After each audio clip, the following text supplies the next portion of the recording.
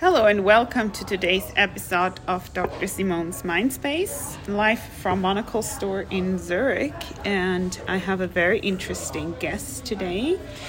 She will talk about something that I'm very passionate about too, and actually have an event starting tomorrow on the topic of there's no mountain high enough for women to climb. And this is going to be the topic of today's podcast. And next to me sits Agi. She is a good friend, a yoga teacher, a model, and a mountaineer. And you can be it all, As a model, you don't have to just be skinny, but you can actually have some nice muscles that do some work for you as well. And she has a very interesting mission together with a friend that I'm super excited to hear more about. They're actually going to a place where, which is close to my heart because I heard so many stories from my parents. It's Nepal, and you're going there for how many days of hiking? It's a 20-day trek. 20 days. Yeah. Oh, I wish I could join you guys. Yeah. When are you flying? Can I be like a secret passenger? I put you into one of my duffel bags. Oh yeah, duffel bag. Yeah, no suitcase for the hiking. Yeah, exactly. Yeah, so we're flying out on the 23rd of October. Yeah. Land in Kathmandu on the 24th.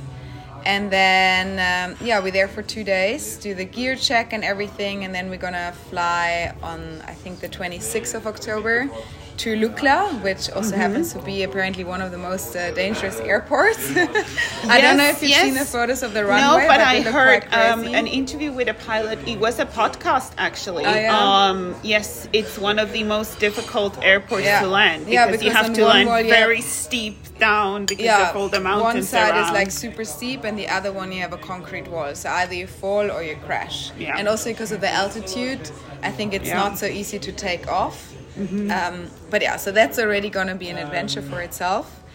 And then we're going to start our maybe I should first start how I even came up with going to Nepal in the first place. So just quickly rewinding, the Himalayas was always something that kind of like inspired me. Mount Everest was always like I actually always wanted to become an astronaut when I was a child. That's probably not going to happen anymore. To see the world from above, well, never say never. Maybe it was like tourism one day. But then obviously the next closest thing would be to stand on Mount Everest, because then at least you're on top of the world. Right. And there we have something in common, because I saw my PhD as the Mount Everest, uninvincible, and I use it a lot in my therapy sessions too with clients to sort of tell them, hey, don't think you need to run up to the top immediately. You go from one camp to the other, and step by step you reach your goal. Well, my knee was also like a Mount Everest for me. Right, yeah. So Mount Everest. Yeah. Okay. And then, just that was always like kind of like inspired me. I always had it like in the back of my head. And then I think it was in 2014 or 15, I can't remember now. I actually planned with my then boyfriend a trip to Kathmandu, and we wanted to do the Friendship Highway and visit the base camp. But then there was the earthquake, and that didn't work out. That was the same year my parents also were planning to go. They actually went for charity instead. Oh, okay, As medical health doctors, And then in 2020, beginning of 2020, I think it was February, Nimsdai, which some of you might know from 14 Peaks. He wasn't famous then yet. He has done the 14 Peaks then already, but he wasn't famous yet. Somehow reached out to me via Instagram. I have no idea how he found me, but reached out to me regarding teaching yoga at the base camp. Wow. So I was supposed to teach yoga at base camp in 2020. When I see you have goosebumps, yeah, because you got so excited about it. When I got that message, I was like, oh my God, yes, 100%. Yeah. But then COVID happened. Oh no. So again, it didn't work out. And then I stayed in touch with Nims, and then he was actually back in the UK. And then I saw that he was going to Chamonix, and I reached out to him and I said, look, I'm in Zurich. Chamonix is actually not that far. Don't you have a spare day, and let's go for a hike around around Mont Blanc. He was actually the first who introduced me in how to use the Ice Axe, how to use crampons. I had like a little hike with him around Chamonix, and like obviously told me all his crazy stories, so I got even more inspired. But then, with COVID the last 2 years, it was nothing really that I planned. Also, I was kind of stuck in South Africa. And then this year I was finally, okay, like now I'm ready, I want to do this. So fast forward, I reached out to Nims and I asked him, what are the chances? Like, is there space for a trip in October? And there was space. He's also going to be there. We're going to be with him 2 days in the Ama Dablam base camp for some more training and party, because he likes to party at base camp. If you've seen the movie. So that's what's happening. We're flying on the 23rd of October. One of my best friends is coming with me. Together we have the Instagram account called Swiss Alpine Girls. So Swiss Alpine Girls are going to Nepal and amazing. Hopefully summit the top of Lobuche East Peak, which is 6,119 meters. Wow.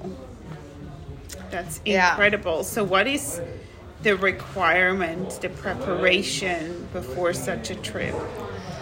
I mean, when it comes to the altitude, you can't really prepare. Of course not. No, I meant more like physical and technical. Obviously, like, you need to be able to walk long distances. So, if you're used to hiking, like we hike a lot already. Like we hiked last week. This week, on Friday, we're doing the Weissmies, which is a 4,000er. Next week, we're doing another 4,000er. So you just, I guess, need to train yourself in being able to carry a heavy backpack and need to be able to walk for a certain amount of hours every day. Because within those 20 days, every day we're going to walk between 4 and 7 hours. Yeah. And it's like uphill, downhill. Yeah. And then, I guess. But the technical part would be the part I love. I'm like a Duracell battery. I can hike and walk and do whatever for you for incredible amounts of time. But I'm super scared when it comes to all the technical parts. So for Lobuche East Peak, it's not like a super technical mountain, because you obviously, they wouldn't even let you on a mountain like that if you're just a beginner, because even with the 4,000 that's here, I guess if you do Matterhorn it's different, but like that is like a starting off mountain. That, for example, it was Nim's first mountain that he did. And I don't know if you've heard about Christine Harila. She's a Norwegian woman who's basically trying to do the same thing as Nims did, and that was also her first mountain. So a lot of people who start the Himalaya adventure start with Lobuche East Peak. Okay. So you start with that, and then you slowly But what kind of equipment do you need to bring?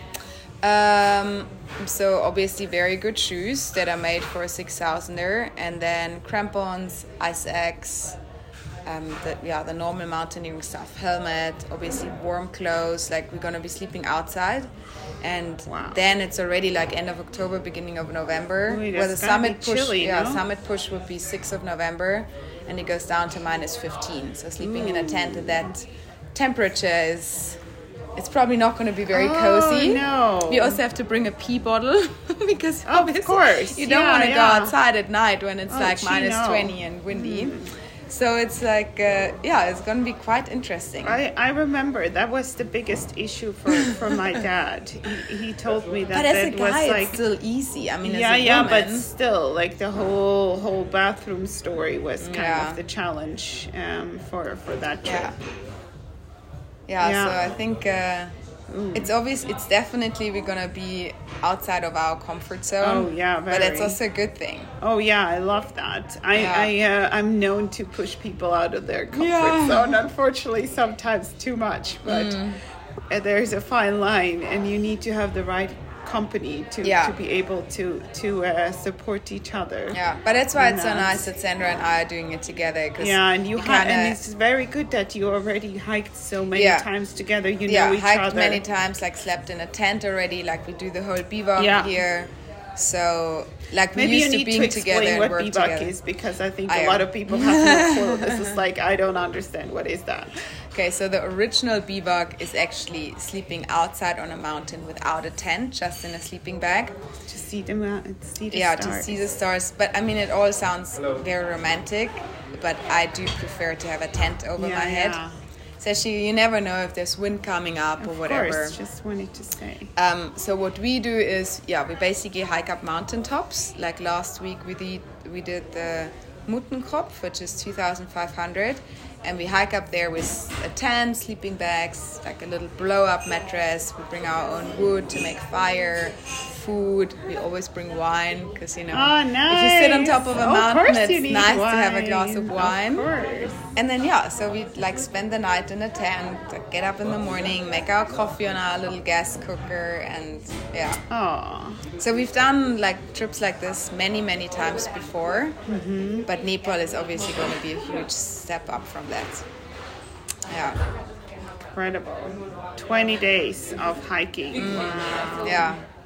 I just came back from 1 week of hiking, and we hiked also every day. We went to Engadine. Oh, nice. My favorite place. And we hiked every day between 5 and 6, 7 hours. Amazing, yeah. And it's just so peaceful. It's I feel like it's like a moving meditation. Yes, it is. Yeah. And I find it very interesting to see my partner too, how he relaxes the most in an environment like that. It's like so soothing. Yeah. I love it. And then of course in the evening you get all the good food. On the way of course too. But in the evening you're like inhaling all the amazing food we had. We stayed in our holiday house, so we didn't have to stay in a tent, but we went for a nice dinner one night, and we had this huge platter of seafood. Oh wow. I've never seen that much seafood for two people. Especially if you're in the mountain areas, it's not very common. Yeah, but it's closer to Milan to get the food, fish fresh from the fish market than it is to get the fish to Zurich. So actually, it's fresher up in the mountains, which is really interesting.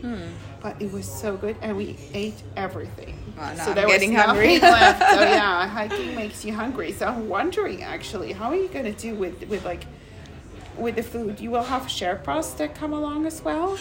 Yeah, so they basically provide the tents and the food, everything.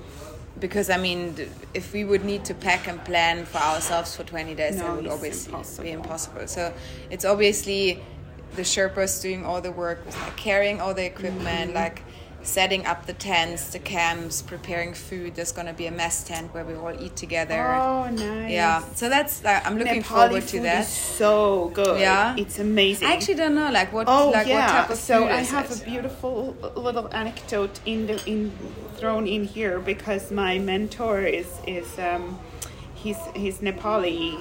He's called Ganesh Acharya, and he is the head of the obstetric and gynecology unit in Tromsø University, and has actually, interestingly, a lot of Nepali people live in Tromsø. Oh wow! They also have something called the Sherpa Steps, where Sherpas created a step up to a mountain. So they love it there because it's surrounded by mountains. And one of the most beautiful experiences was that some of his colleagues, doctors, were so excited he was home that they invited him and his family, and I was his guest at that time, to come for a potluck dinner. So everyone cooked some special meal from their region, and it was absolutely outstanding. It had some sort of spices from Indian cuisine, but it's much more subtle. It's much lighter and it's much more vegetable based. And that's nice lentils, and it's and their chai, their tea, right? They boil the tea with milk and all these spices. It's so good. It was really a wonderful evening, and the food really outstanding. So I would just go for the food. Now I'm excited. Oh, that's great. Yeah, so food will be provided. We're supposed to bring. I'm sure you bring some Swiss chocolate with you as a survival kit, right? Yeah, and they told us to bring little power bars and stuff like that. But the main food will be provided by them. Yeah. Wow. Yeah. So how are you preparing now yourself, beside going on these couple of hikes ahead of time now, since you work full time and have other things to do. I mean, it's quite crazy. Fit, of course. My brain is actually like frying at the moment because there's so many things going on. Where we're still trying to get a partner/sponsorship because we obviously need a lot of equipment. I mean, we have equipment to like hike and climb in Switzerland, but that's a whole nother level. Like you need a special shoe, like for example either the Scarpa 6000 or Mammut has a 6000 as well, and I mean just the shoe is like 1000. So on top of everything, you know, it's like, and then crampons, we still need the ice axe, like there's a lot of things we still need. So we're like busy trying to like send out emails and propose who we are, what we do. Also encouraging women in this sport, especially because a lot of big mountaineers are all like men. Never really heard of a woman. And then also when it comes to like getting stuff and equipment, it's all men tailored. A lot of the summit suits for Everest, they're actually only available for men, not for women. It's incredible. This is really. Would love to tell you about there being a book written by shame now I forgot her name, but where she said like, hey, all emergency equipment in hospitals and also firefighters and police is tailored to men. So a lot of women actually died in firefighting emergencies because they would not be able to get out of their equipment, or the equipment was too big, so they actually got caught in the fires because of their equipment not suiting their body shape. Disastrous. And I went to one outdoor store the other day just to like try on different shoes, and then they had like different hiking shoes, like from trail running to hiking to a little bit more, and then obviously proper mountaineering. And the proper mountaineering section was only for men, and I was like, this is terrible. I hate that. Okay, it's so awful. I would like to try this shoe, but you don't have it for women here. I have a favorite running shoe, and I run into the same issue. That shoe is for long distance runners, and they just simply don't do it anymore for women. Or they maybe I always bought the male version without knowing, but apparently even though one would think, especially in running, like it's also quite popular in women. Have no idea. When I went to competing, there was a mega line for men and there was no line for women. That was the only time you're like, no line for women. It's crazy. I'm so glad you're doing this because it's important to make a statement. So with like our sponsoring emails that we sent out and everything, we're really also trying to get the idea across that. Why don't you use my title? There's no mountain high enough for women to climb. We should. I really would love you to do that because it's such but it's such a it really is. And I felt the same with doing the PhD because so few women. But that's what that Christine Harila from Norway is exactly doing right now, because she also she I think it was like she wanted like a special summit suit, and it came out in like really cool designs, but it was only available for men, and she was like, crazy. So, and I think the more women go into that sport and try it, and also like to kind of like show women that they can do it, because I think a lot of women don't know where to start or are scared or think they can't do it. Like even with like our Swiss Alpine Girls Instagram account, like a lot of girls always write us, so how do you find places where you pitch your tent, or like how do you know what to bring? Like I think there's so many questions, and they don't think they're strong enough, but they are. I mean, we started at zero. I mean, my parents are the most unsportiest people in the whole world. Like I kind of like taught this myself because I had somehow the passion for it. So you can start from scratch. You don't have to be a pro. And I think this is also why I started this female empowerment movement, Une sur 100, because who you are a member of as well. It's so important to show and be a role model for others, to say like, hey, we can do this too. And now, for example, me too.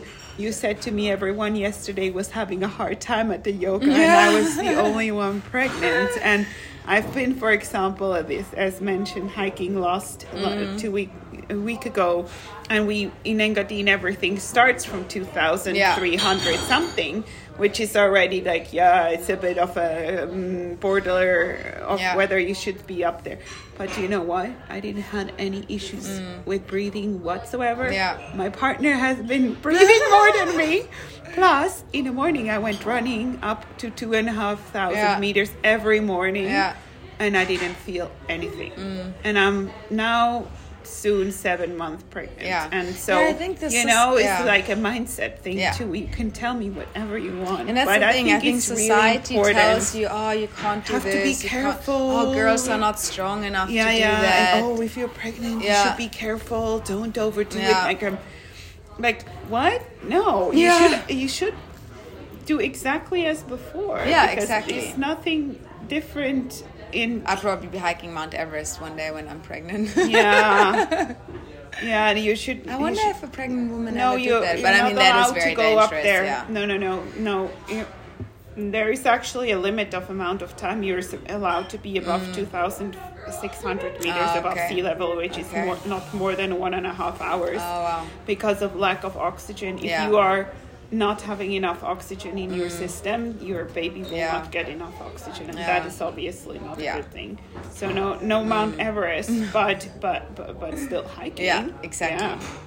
Just in the area that is around 2,500 to 3,000 is fine. Yeah, and there's plenty of beautiful hikes there too. Oh yeah, that are challenging too. Yeah, exactly. Yeah. You should do the one we did last week to Mutnenkopf. It's beautiful. And the hut up there, Mutzehütte, the SAC house, is super nice, very cozy. Great. And the view, it actually looks a little bit in Norway, because you look over the Limeren Sea and it looks like a fjord. Where is that hut? Lindtal. In the Glarner Alpe. Okay. Yeah. There's cool. We did next time I want to go hiking, I will consult you. It's so super tomorrow beautiful. I'm going Check it out on Swiss Alpine Girls. The photos are there. It looks amazing.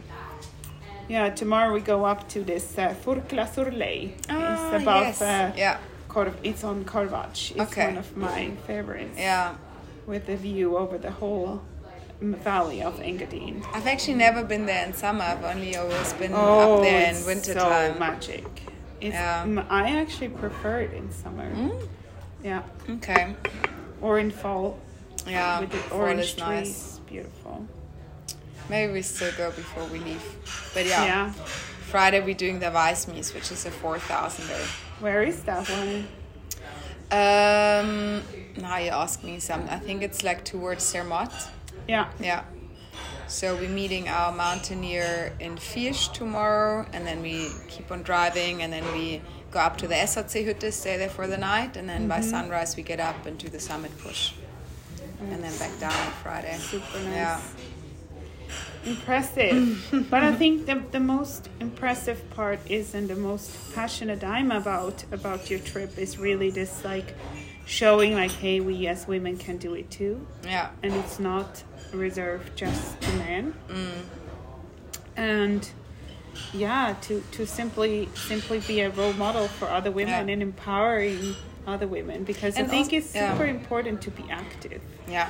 But also like for women that are not, I mean, I'm not a professional climber. Like there's definitely girls out there they've done more 4,000ers than me, or they've done the Matterhorn already. Like, you know, I can count 2 4,000ers that I've done so far, but I'm like, you know, who cares? I like pushing myself, and I think as long as you believe that you can, everything else will work out. Will align. And I think what is really important there about, you like to push yourself, but you also know your limits, right? Yeah.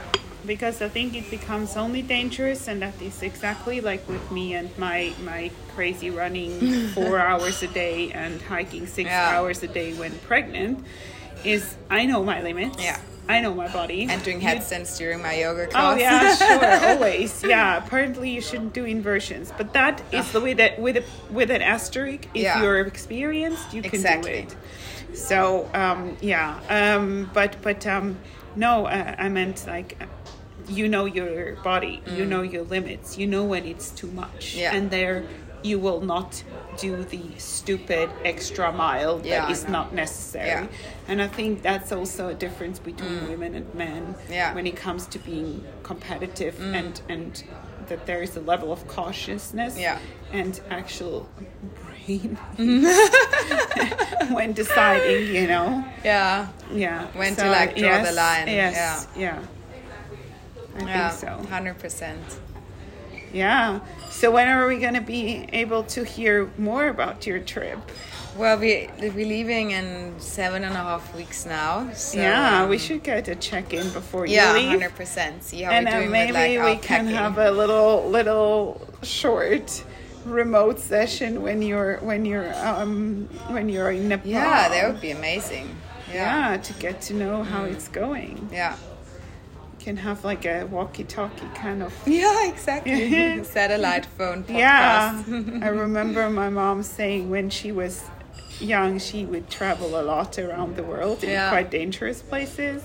Yeah, especially back then. It was very different. And also she went to the Middle East. Oh, wow. She actually was tracking through Afghanistan. Wow. Yes. But back then it was still different. So anyhow, no news was good news. So, so that was their credo. That's true. But I would love to hear, obviously. Yeah. And I hope our listeners too. How it's going. Yeah. It's going to be very exciting. We'll put your Instagram into the notes so people can follow you guys and see how you're doing. And if anyone has creative ideas how to support women in not only women in science and in their careers, but also women on peaks, then please reach out to them directly, the best, I would say. And story to be continued. I'm so excited. Thanks, me too. All right, talk soon. Bye. Bye.